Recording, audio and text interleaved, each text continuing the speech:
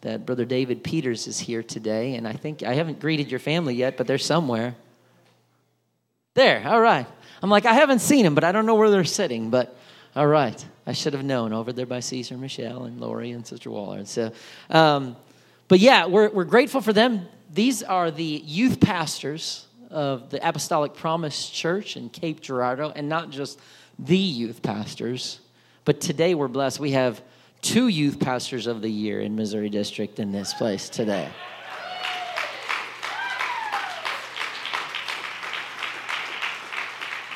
Our youth pastor got Missouri District Youth Pastor of the Year as a veteran a couple of years ago. We won't say how long ago. It's been a couple of years.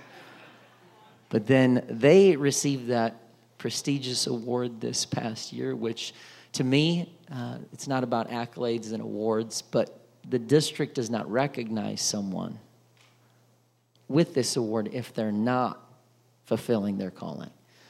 And they have an incredible youth group, a growing youth group. He's well-respected. They are well-respected. Their family is well-respected. And I know that when we announced that you were coming, he has a ton of fan favorites because many of his family attends church here. And so I know that you don't have to say, will you get with me today in preaching? They are going to absolutely do it because they're your family. And if they don't get them a Christmas present. But we are thankful that to have just a great couple, a great man of God to take this pulpit today because he is out there, hands in the dirt, doing the work of the Lord for the kingdom. And so would you mind just standing with me to honor the man of God as he comes to this pulpit today?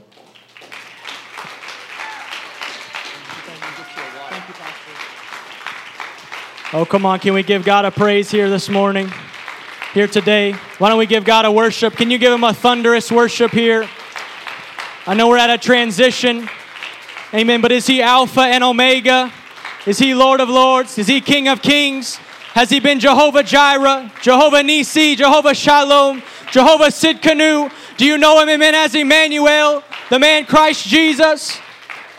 Amen. I am incredibly honored to be here with you this morning. Sorry, this afternoon. I'm just going to keep saying this morning probably. Our church does morning service first, so forgive me. But I'm incredibly honored to be with you here. Thank you to your pastor for those incredibly kind words. I wish it was just my hands that were in the dirt. It's my whole body at times, it feels like. Brother Condren can attest to that. Sometimes we're just rolling around in the dirt. So I'll take just the hands here today. Amen. I give honor to your leadership, your pastor. Thank you for trusting me with this honor. I give honor to your youth pastor. Amen. It was good to see Brother Foster and my friend, Brother Cole. I think I went to his 6-year-old birthday party way back in the day. That's how far back we go. We got to play Sega Genesis at his house. Some of you that don't know, there's a disc and you put it in this thing and you turn on a TV and anyway, got to play Sega Genesis. We've been friends. I have a lot of friends in this church, family in this church, and I give you honor. Thank you for being here to support. Thank you to my family for traveling. My intros aren't really long. Bear with me here. I don't do 20-minute intros, but I got a lot of people I'd like to honor. My family for traveling with me, my wife, my little girl, Avonlea. She might have already ran to nursery. She loves just going. Thank you. And we locked her in a car for 6 hours, so she does not want to sit in a seat right now. So she's probably gone somewhere. Amen. I give honor to my wife. Incredible strength that she's shown. This has been kind of a rough year for us, but I give honor to her for the strength that she's shown, her power, her might in the Lord, and her meekness in the Lord. I give honor to them for traveling with me. I'm going to go to Genesis chapter 30, verse number 1, and then I'm going to skip quickly to 22 through 24. Amen. As you turn here, I do believe we find ourselves on holy ground here today. This is holy ground for me. It was on a peacock-colored pew chair, and they did used to do that in the 2000s, 90s, and 2000s, and we used to have peacock-colored carpet in here. Many of you know what I'm talking about. You can thank Sister Wallard for picking that. I remember being in her office, and she was like, we'll do that one. I was like, are you sure? But she did. And I got the Holy Ghost sitting right over here on a peacock-colored pew, right through those doors, baptized in Jesus' name. And I know a lot of you in here, this is holy ground for you as well. Amen. A lot of you have been baptized in Jesus' name in this church and received the Holy Ghost. And I'm believing God for more, for greater things. Believing God can touch you today if you need it. Amen. Genesis chapter 30, verse number 1. And when Rachel saw that she bare Jacob no children, Rachel envied her sister and said unto Jacob, give me children, or else I die. Quickly skipping, and we'll go back after, but quickly skipping to verse 22. And God remembered Rachel, and God hearkened to her, and opened her womb, and she conceived and bare a son, and said, God hath taken away my reproach. And she called his name Joseph, and said, the Lord shall add to me another son. I mean, why don't we put our Bibles down and pray here this morning? God, we thank you for everything that you're doing here. We thank you for your presence that we've already felt. Those that ushered in the presence of the Lord in a time of praise and worship. God, we've already felt you, but we ask that you'd open our hearts and our minds to receive what you want us to receive. Open our heart, our spirit, God, to hear from the voice of the Lord. God, to instruct our heart and attune our ear. God, so that we can be the vessel you've called us to be, God. So that we can be the prayer warrior you've called us to be. So that we can reach this community with the gospel and the light of Jesus Christ. I pray, Lord, that you touch this voice. In the name of Jesus Christ, we pray. Amen, amen. You may be seated.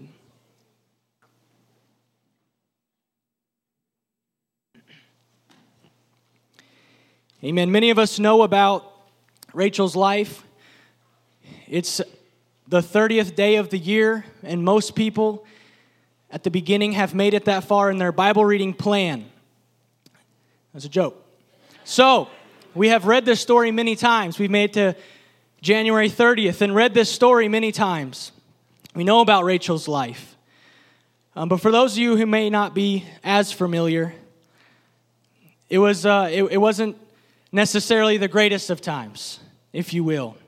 Rachel has eyes for this young man, Jacob, who kind of sneaks into her family farm and spots her a ways off and goes to her father and says, I'd like for her hand in marriage. And he says, I need you to work for me for 7 years. Now, it's incredibly romantic.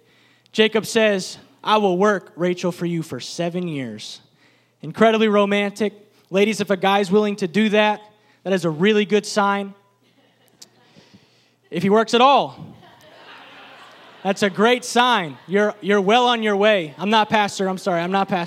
You're well on your way if he works at all. But he was willing to work for 7 years for the love of his life. And then we get to the point where it's all supposed to come together. The wedding happens, and we realize that Jacob, who was the deceiver, has been deceived. And he's been given another to be his wife. And he goes back to ask his father-in-law, what have you done? What are you doing? If you've ruined everything, I worked for you. You changed the rules. This isn't fair. And he tells him, if you work 7 more years, you can have the one that you love. And the man that's worked for 7 years says, it's about a small thing, and he goes back to work, and he works 14 years for the love of his life to be able to marry her. And finally, after Rachel has waited for 14 years, she enters into the marriage affair, and she realizes after a short amount of time that she is barren and can give her husband no children. What a terrible plight, what a terrible realization that she has waited this long and yet another hurdle stands before her. And it's in her voice and in her cry in Genesis chapter 30 that we see just how tormenting this is to me. Give me a child or let me die. The voice of a woman crying out and pleading with God and begging for God to open her womb. But we know that through her prayer and through her travail of prayer that God hears her and begins to give an ear to her situation, and he opens her womb. And continuing in Genesis chapter 35, verses 15 through 20, and they finally get to the point where it's time for them to set out on their own journey. And Jacob takes his family, and Rachel has been blessed with a child, and she immediately says, God is going to bless me with another child. And so they go on this journey to set out and make their own way in life. And Jacob called the name of the place where God spake with him, Bethel. And they journeyed from Bethel, and there was but a little way to come to Ephrath. And Rachel began to travail. and she had hard labor. And it came to pass, when she was in hard labor, that the midwife said unto her, Fear not, for you will have this son also. And it came to pass, as her soul was in departing, for she did die, that she called his name Benani, the son of my sorrow. But his father said, No, and called his name Benjamin, the son of my right hand, the son of my power. And Rachel died and was buried in the way to Ephrath, which is Bethlehem. And Jacob set a pillar upon her grave, and that is the pillar of Rachel's grave unto this day. Now, some of you may have thought that I buried the lead here, and we talked about how God finally answered her prayer, and she was given a son, and yet she's pregnant again, and it's in childbearing with her second son that she finds herself in great travail, in great torment, and she doesn't make it out alive, but instead she does give birth to a son. She does in the travail, in this experience, in what she was going through. Often, imagine this on a pile of rocks giving birth to a child, but she makes it through and gives birth to another son. And he's called the son of my right hand, the son of my power. Rachel dies a mother, but it took travail. Rachel died giving birth to the promise. Died giving birth to something that she just knew. I prayed and I heard from God, and he's going to answer my prayer. We might look at this as, God, how is this fair? How can this fall upon someone that was faithful, someone that was a matriarch of God? How can this fall upon, amen, Rachel here in this story? But if you were to ask Rachel, if you were to ask any mother here in this house, the only thing she'd be concerned with was that the travail worked. That the travail gave birth to the promise. That the travail gave birth to the child. It wasn't necessarily about the situation, the circumstances. I believe if we asked Rachel, I'm sorry that you went through all this, would you do it all over again? And she would say, absolutely. I would travail once again to give birth to the promise. And Rachel does not die empty-handed. We look at this story once again in our natural sense and thinking about maybe our own spouse or our own children, our own mother, those in our family. Thinking this is just a terrible situation. But I do believe that if you were to ask the one that was barren, the one that waited 14 years for this situation to take place finally, and she's barren, but God opens her womb, that she would say it was all worth it because through the travail, I gave birth to something that was miraculous, something they said I'd never have, something they said I could never happen in my life. My womb was dried up. It could never happen in my life, but yet I have a miracle before me. This message is about the spiritual sense, but let me just stop here real quick in the physical and say, I have seen with my own hands God open up a womb, and God can still do it. Amen. God can still do it. God can open up the womb. God can provide a miraculous child. I've seen it time and time and time again. If you're here today, you're praying, you're crying out, God will answer your prayer. Keep praying, keep travailing. God will hear your cry. And to another lie that the devil likes to peddle. You may not have given birth to your child. You may have adopted. You may be in foster care. You may be stepmom. Don't hear the lie of the devil here today that says you're not mom, that you're not a mother, that you're not important, and that you're not worthy. Amen. You are still just as much a mom. But here in the spiritual sense for the church here this morning, today, I do believe, amen, that God desires for the church to be in a travail experience. A travail time, a time that it's not pretty, it's not comfortable. Some things have to die in the travail at times, and it's not comfortable, but God hath given strength, God hath given grace, God hath given authority and power to the church to travail, and through the travail a child is born. The miraculous is born in the travail. Some of you might feel like you're just going through a lot, and it might not be fair. But I'm here to tell you, I believe this. If you travail in God, that God wants to use you to birth something. 3 of the 4 matriarchs in the Bible were barren. 75% of them were barren. Sarah and Abraham. It talks about all these situations. It talks about when their barrenness was turned. And for Sarah, when Abraham prayed, Sarah's barrenness was turned. Rebekah, in Genesis 25, when Isaac prayed for Rebekah, her barrenness turned. Hannah was the mother of Samuel. In 1 Samuel chapter 10, Hannah is travailing and praying on the steps of the church house and crying out so much that the priest comes out and thinks she must be drunk to be in such a situation. But she was just in travail and in prayer so that God would let her give birth to the promise. And for here today, once again, Rachel in Genesis chapter 30 was barren, shut up. Her womb was shut up. But through her prayer, God remembers Rachel. God hears her prayer. In all of these stories, when prayer entered the equation, something began to take place in the supernatural. When prayer entered the equation, I don't know how God changes organs. I don't know how God touches miraculously. All I know is that when prayer was wont to be made, God began to change some situations these people were going through. God began to give birth to the miraculous. God started to allow some things to take place and to move in their life. And so prayer was the difference maker. It's not a popular message. Prayer is the difference maker. Travailing in prayer is not a popular thing any longer. Amen. Praying and travailing and crying until something changes, until something takes place. Rolling out of your bed at 3 o'clock in the morning and saying, God, I'm not going back to bed. I'm not going to work. I'm not going to the breakfast table until something changes. But whenever you're willing to travail in prayer, things begin to change. When you say, I'm not leaving this prayer room. I'm not leaving this moment right now. I am here until something begins to break. And the travail causes the miraculous to be born. When desperation is the only thing that these ladies had, the desperation turned into travail. And the travail gave birth to the promise. It was the desperation. Nobody in here, if I asked hands, except for that one kid at youth camp that always raises their hand, nobody would say, I like the desperation. That's my favorite part of the whole thing. Being desperate. Being at the point where, God, if you don't show up, it's just not going to happen. Nobody likes being at that place.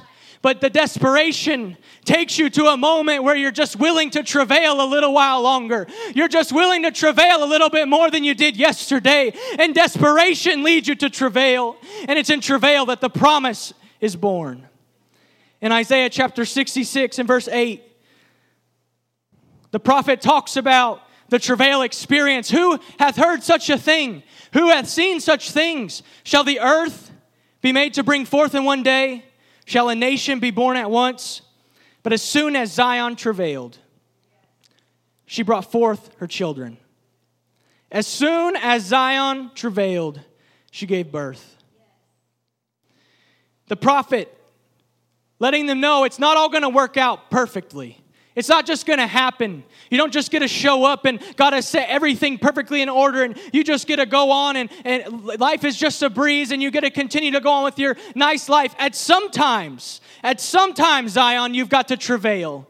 And that it's in the travail process and only the travail process that things are born in the miraculous.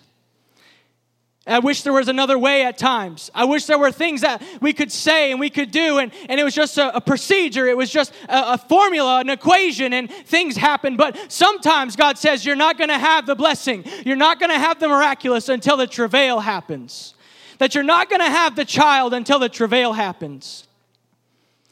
As a husband and a father, I remember, most fathers in here will remember that fateful moment when your wife looks at you and you get this dread all over you about it's time to go to the hospital. This is the moment that you've prepared for and you've worried and prayed about for countless nights. And they finally tell you that we got to go to the hospital. And you get freaked out and you forget where your keys are and everything goes wrong. And you wish that you could skip it. There are some ladies that love that part of the process. Thank God for them. Men do not like that part of the process. Men don't like it. I'll just fill you in there. Men do not like that part of the process. But if I wanted to skip that process, I never would have been holding a baby girl. Never would have, saw her in that new experience and see her take her first breath and watch her open her eyes and smile for the first time. I would have missed out on the entire process. But I wanted to skip the travail. But without the travail, the child would not have been born. And God turns to his church. God tells the prophet to go tell the church that they're not going to give birth to anything until they travail. But when Zion, the promise is still firm. The promise is still in the Word of God right here in this verse we read. That when they do travail, they will bring forth children. That when they do decide, hey, I'm going to fight for this. Hey, I'm going to pray for this. I'm going to do everything I can. And I'm going to travail. Children are born. So when Zion, when you, the church, begins to pray and begins to travail, babies are born in the supernatural. Zion, we know, is the picture of the church. And God hath called us to give birth to the promise.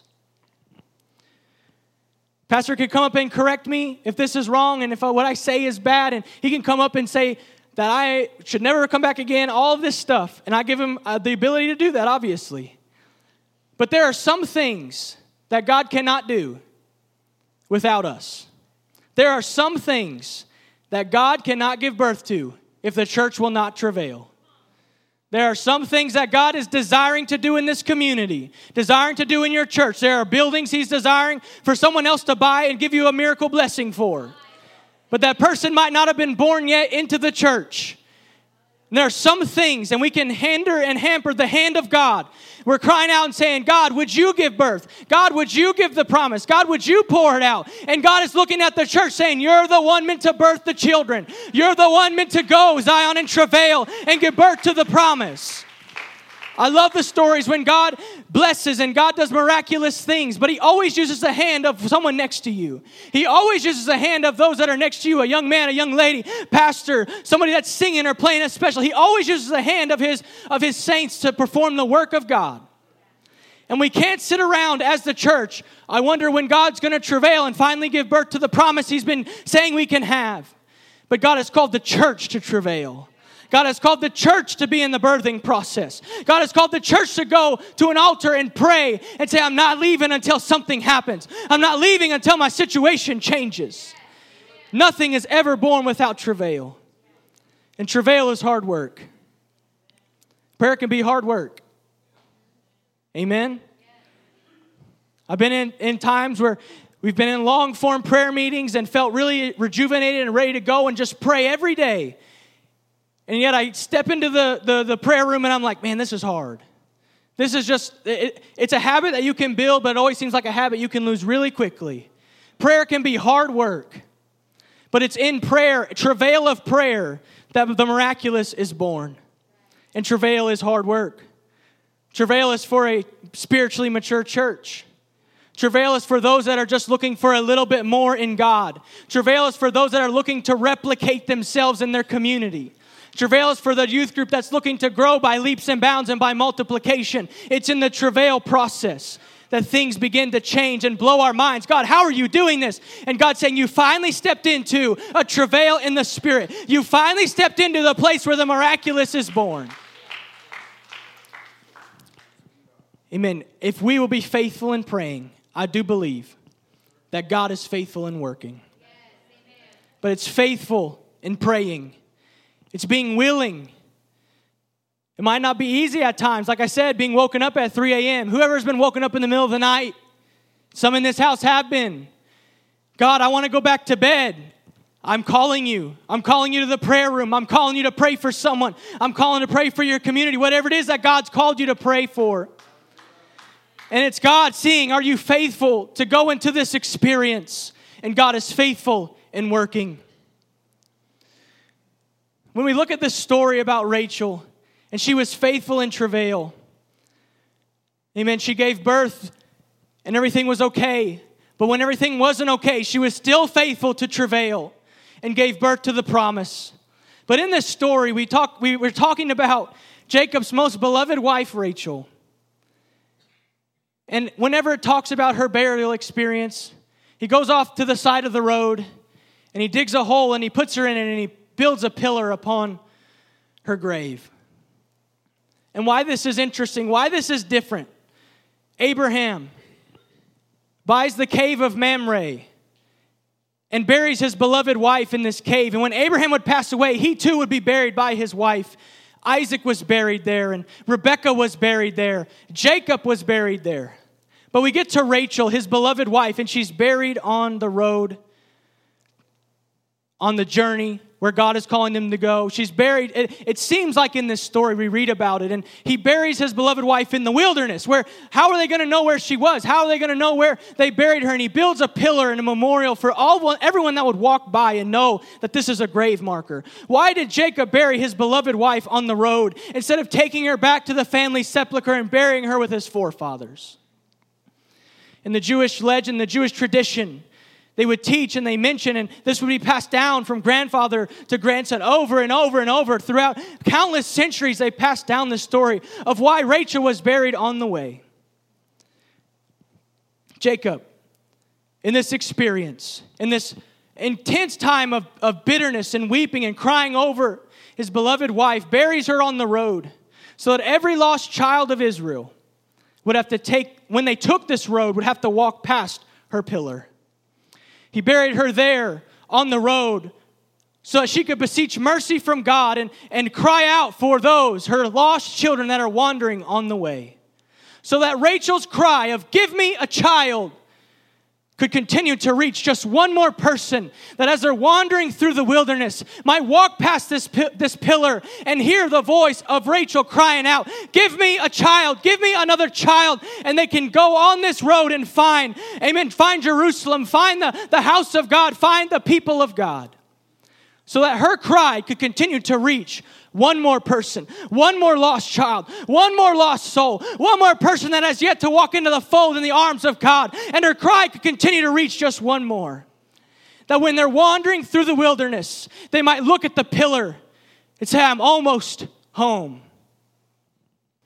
Therefore it is said in Jeremiah chapter 31, verse 15, "Thus saith the Lord, a voice was heard in Ramah, lamentation, a bitter weeping, Rachel weeping for her children, refused to be comforted for her children because they were not."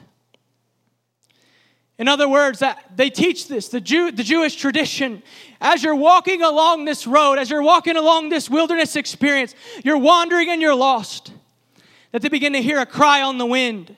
They begin to hear this cry, this travail, "Give me a child." They begin to hear this cry and this travail. And it says that the voice that you hear in Ramah is Rachel to this day crying out so that she could continue to lead the lost children of Israel back home.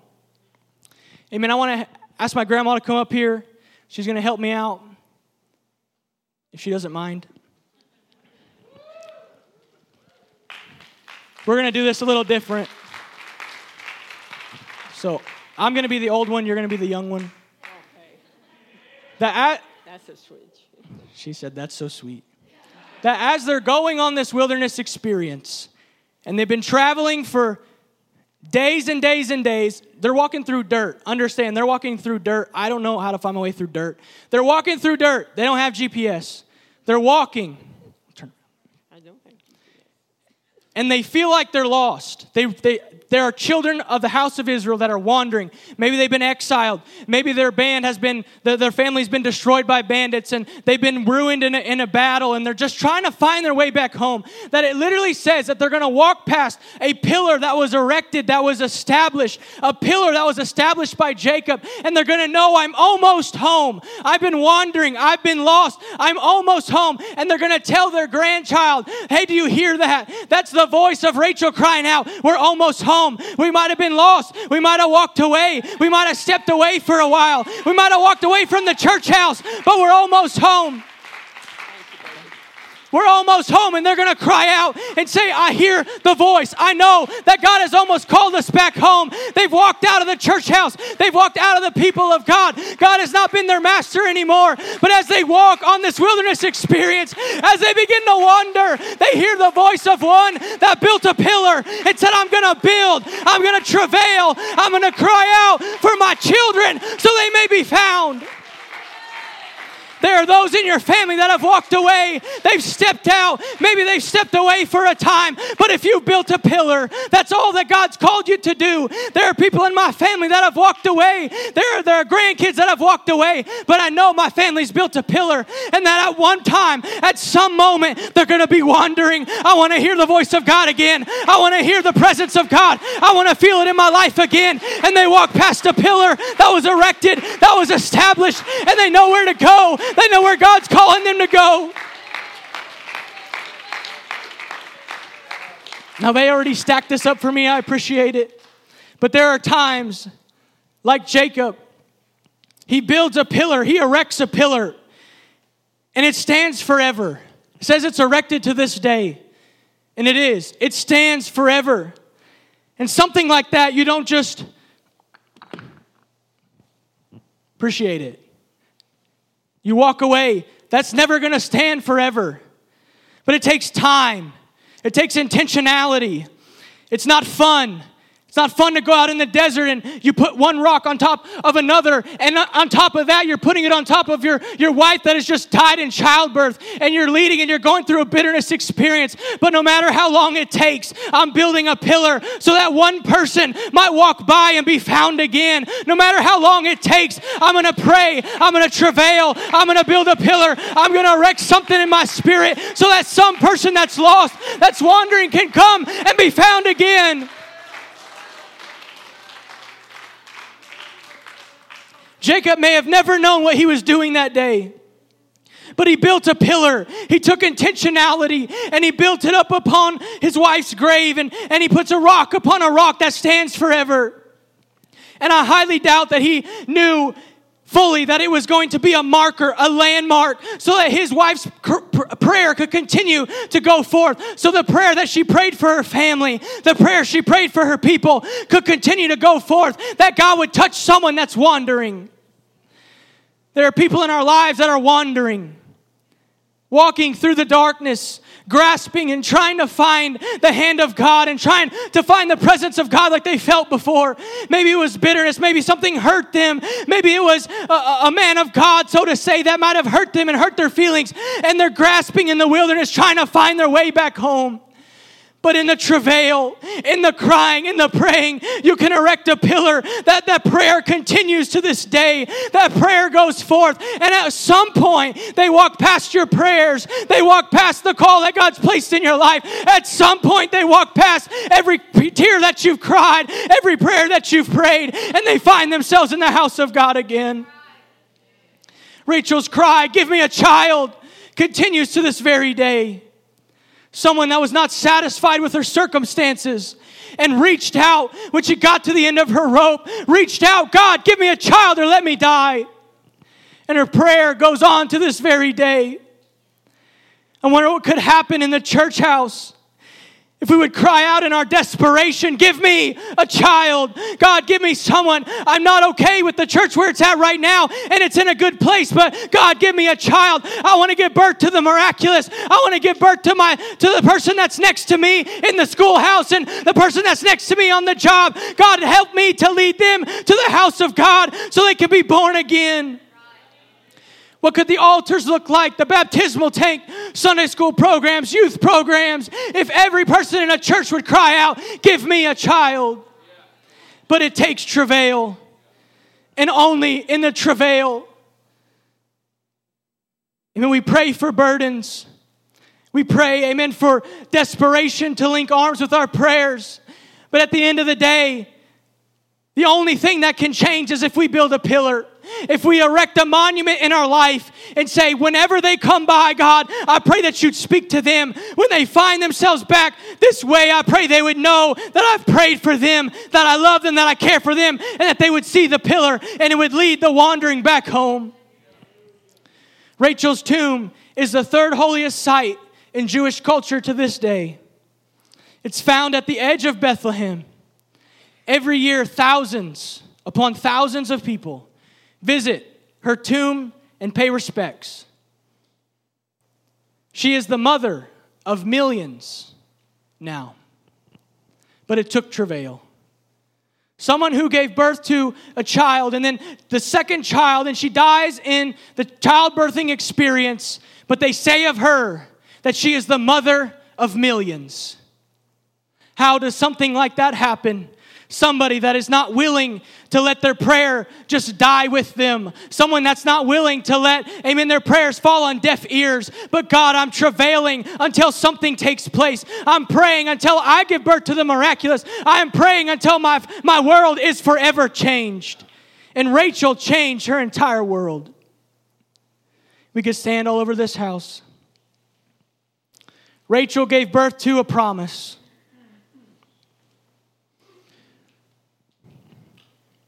Once again, it took absolute 100% sold out travail. It didn't take the first little ounce of what she had. It took every ounce of what she had. But Rachel in her travail gave birth to the promise.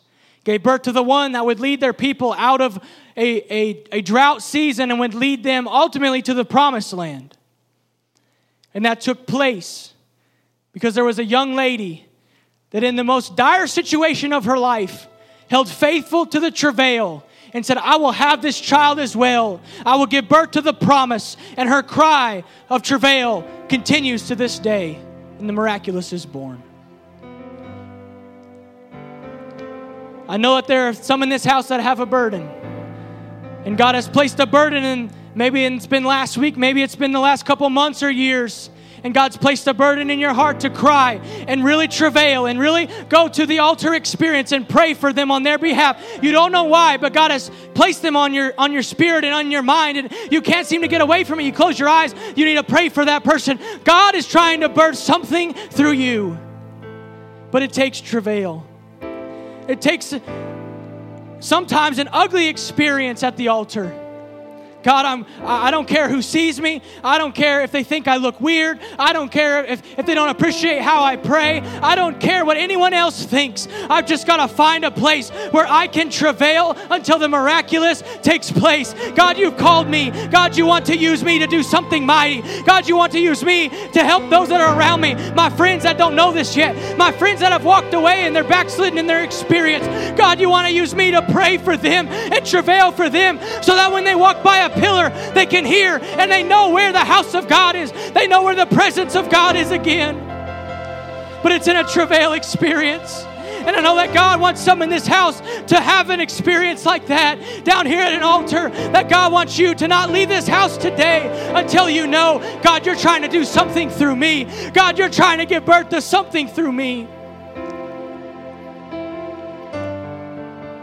In the Old Testament, it's often a foreshadowing. There's a lot of prophecy about what Jesus had came to do or what he was going to come and do. And I believe there are a lot of things in the Old Testament that parallel the New Testament. And Jesus comes through Bethlehem. That at some point in his early life, his parents even walked by the tomb of Rachel. And that through Jesus, we know a Savior was born in travail, in a barn, in a little manger, a cave, whatever. And in a little manger in travail, a Savior was born. The miraculous was born. And Jesus comes and he says, I have came to gather the lost children of the house of Israel. He came, and in so few words and paraphrase, he came to pray the same prayer that his great-great-great-great-great-grandmother Rachel prayed in a wilderness experience. God, give me a child.